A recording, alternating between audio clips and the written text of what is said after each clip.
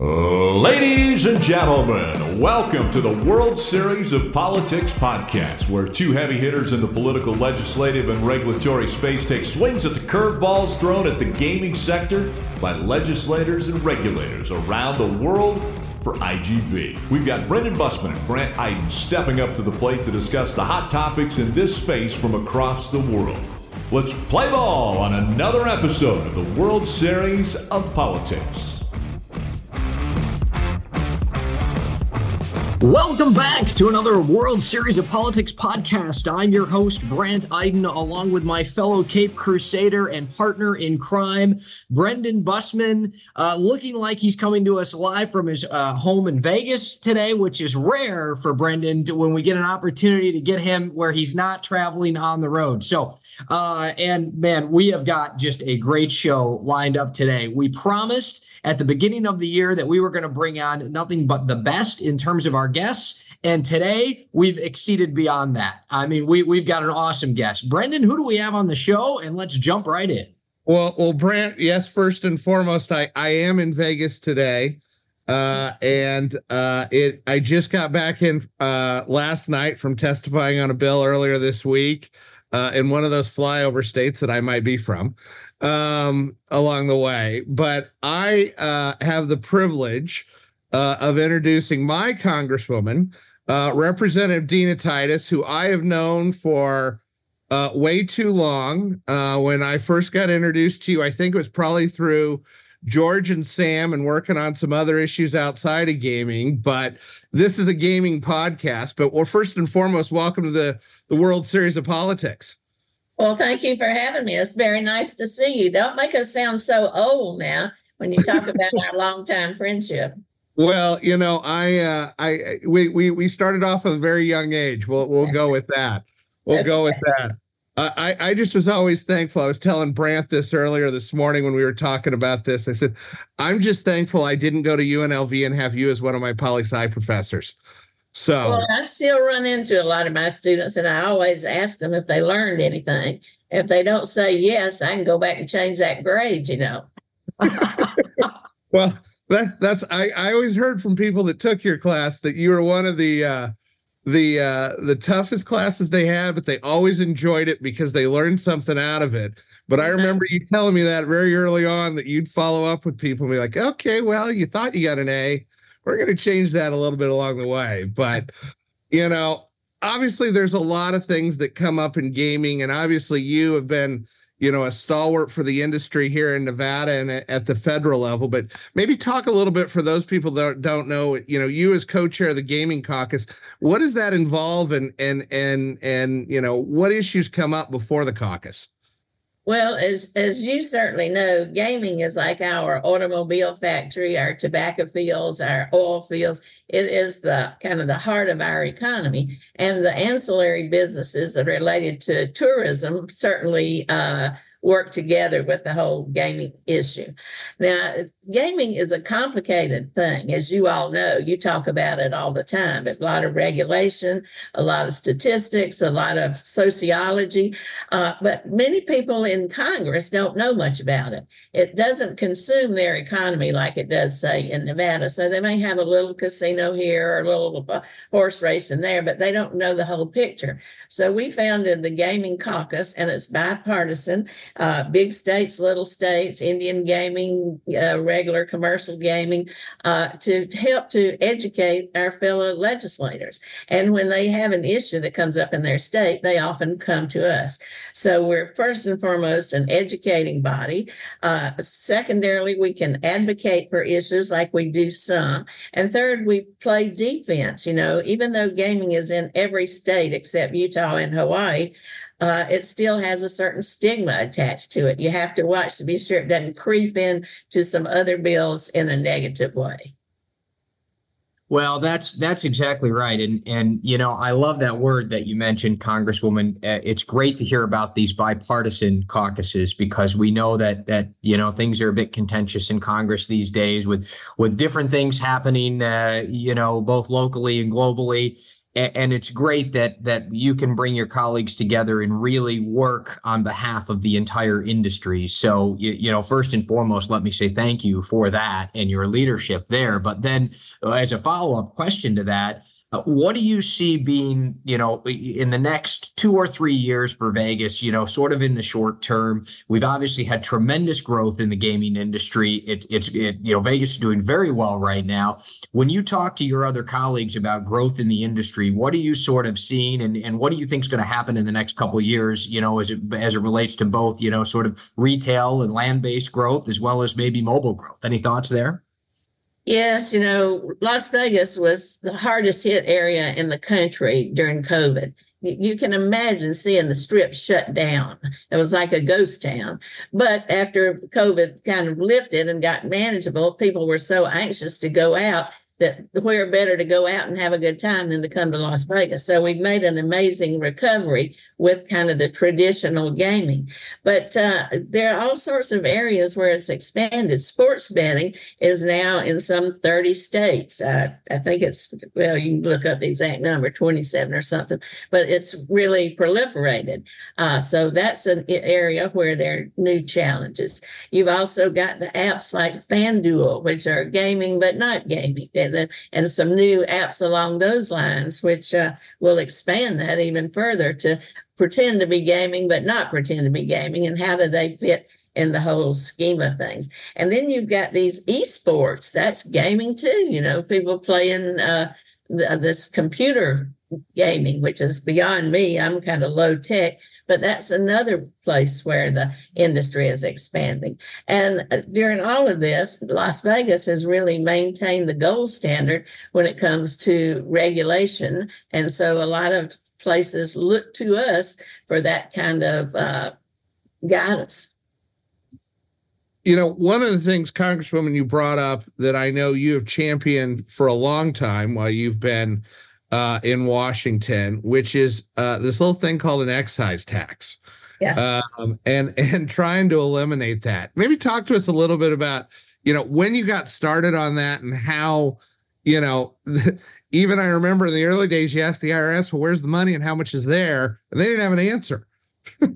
Well, that's exactly right. When Nevada was about the only place where you can do legal sports betting, they imposed a handles tax, they call it, on the handle of the sports bet, but it is an excise tax, and it was 0.25% on every handle, every bet that was cast, and it was $50 per employee in any kind of sports betting operation. But Nevada paid almost all of that because no place else had sports betting. The original intent was for it to be used to go after illegal sports betting sites. And that makes good sense because illegal sports betting didn't have to follow any rules. They can offer better odds and they are unregulated and consumers don't have any protection. So let's go after them. Over time, though, that quit being an issue and the money just got put in the general fund. And so I was looking at a way that if we're going to pay a handles tax, pay it to the state. At least we'd get some benefit out of it. And so I asked the IRS, could you give me an accounting of where this money goes? But they couldn't find it. They didn't know it, just like you said, went into the general fund. And I thought, well, good grief, if they're not using it for this purpose, then let's just get rid of it. It's outdated. It's not relevant. It causes problems. So why do we need to have it? Yeah, that sums it up. Why do we need to have it if you're not using the money properly?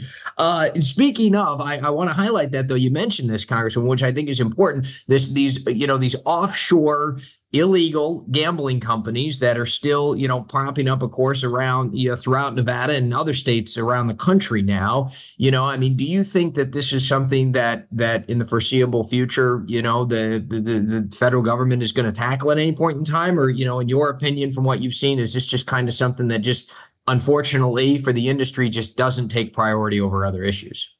Well, it does take priority because a lot of money is spent with illegal booking folks, right?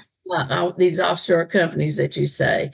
And they, like I said, they can give better odds because they're not regulated. But on the other hand, if they don't pay off, what are you going to do? The customer is not protected at all. So I think a big part of it is educating the public that you're risking your money, really risking it if you go with an offshore illegal booking gaming company. Go with those that are regulated. Now, in the one area that I think that the federal government should play an increased role is going after those illegal bookmakers, but they're hard to find. They're not here. They're outside our jurisdiction. So it really is a challenge. For many years, gaming just played defense. They didn't want the federal government involved. They wanted it to be a state issue. That way they didn't have all the federal regulation or the possibility of federal taxes. I still support that main concept, but except for the area of illegal gaming. Well, and I think, Congressman, you hit on that a lot. And obviously, one of the things that continues, you talked about, earlier in our conversation here about the number of states that have sports betting, and these sites do pop up all over the place. Being able to, and using some of those tax dollars off that excise tax to be able to go after these guys and give DOJ and some of these other, federal agencies the tools to do that. How best can we help with that in that effort? Well, we try to make it a priority. We've written letters. The AGA has made it a priority. We do public outreach. All the gaming companies do that to educate the public about what the dangers are. Sometimes maybe with the Department of Justice, it's just not at the top of the list. Right now, they're pretty busy investigating a lot of the things that the Republicans are involved in. So this has kind of slipped down. And it goes back to that stigma of gaming, is this something we really should be too worried about? Because gaming is about taking a risk. So that's one of the things that the caucus can do, is to emphasize the importance of going after gaming, whether it's legitimate companies doing outreach, whether it's the Department of Justice doing legal pursuits, or whether it's just a mechanism like doing away with the handles tax that doesn't put those companies at a disadvantage so they can offer comparable odds. That's great. That's exactly right. That's exactly right. Well, pivoting just to a current piece of legislation, I know you've made some public statements about this and wanted to get some of your thoughts. Obviously, Senator Blumenthal has introduced a bill, which is the acronym is the GRIT Act. It's an Alcohol and Recovery Treatment Act is what they're labeling this. I know that there's been some concerns around the bill. I know that it didn't sound like you had been consulted on this or that the caucus had been spoken to. Wanted to get some of your thoughts. Well, that's exactly right. Neither of the sponsors is a member of the Gaming Caucus. So they aren't really up to date or haven't bothered to talk to some of us who are about the consequences of this. Now, going after problem gaming, like any addiction, is a good thing. It sounds like a good thing to do, and I certainly support that. But the industry also supports it. Just about every state that has enacted any kind of gaming provision has included in it appropriation of funding to help problem gaming. You have education issues, you have conferences on this topic. In fact, there is a problem gaming month set aside that we always do a resolution in Congress with me and the co-chair recognizing this, and there are programs around it sponsored by the AGA to get the word out. So it's not that I don't want to help people with problem gaming. It's just I don't think this is the way to go. You are taking money from something that wasn't intended for this. There's a lot of money out there in different social and medical programs to help problem gaming.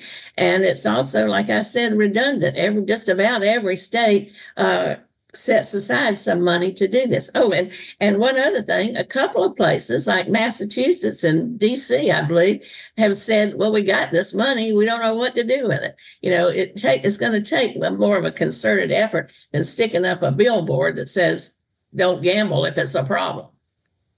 Well, Congresswoman, you couldn't have hit it better. And I know in following, the articles over that, I had to chuckle because there was one of the one of these lobbyists out there that said you were short-sighted on this issue, and I was like, that's not something you're ever going to hear in the words of Dina Titus was short-sighted. So I chuckled over that. But, as we close out our podcast today, what other issues, do you see coming up federally that the industry really needs to keep an eye on, that really need to stay out of, as you've talked about those issues, and we need to fight the illegal stuff and stay away from that other stuff? What other issues do you see coming before Congress that you are watching out for and protecting from a gaming caucus perspective?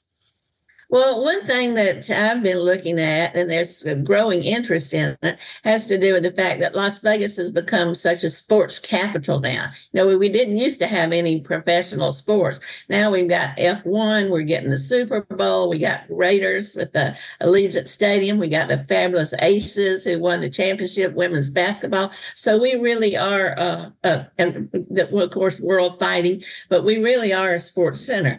And on top of that, so many states are allowing sports betting. So what I did was I wrote to all the leagues to say, what's your internal sports betting policy? Because we want people to know, if it's the NFL, NBA, NASCAR, you name it, all those leagues, and the NCAA, to say, what are your rules? If you find a player who's betting on a game or a coach who's betting on a game, then you don't know if it's being thrown, the game, or if it's legitimate. So there's not a role for federal regulation now, but I have heard back from many of these leagues, and some of them have changed their policy about what they can do to assure that that's not going on within their own leagues. And I think that's a real step forward. An excellent step forward. And there we have it. We are, what a great way to end. The Las Vegas Super Bowl is upon us. I'm looking forward to coming out. I'm hopeful. I'm very hopeful my Lions are going to be in it. We'll see what happens. But, this has been a great episode. Congresswoman, thank you so much for joining us. Congresswoman Titus, the Dean of the Nevada delegation, the co-chair of the Nevada Gaming Caucus and the Gaming Caucus, and just awesome to have you. Thanks again for joining us on another episode of the World Series of Politics podcast with Brandt, Iden, and Brendan Bussmann. Well, thank you. You're always welcome in my district. Thank you. You've been listening to the World Series of Politics podcast with Brendan Bussmann and Brandt Iden. We'll be back on field very soon. This has been an IGB production. For the latest news, views, analysis, and data on the global gaming industry, head to igamingbusiness.com.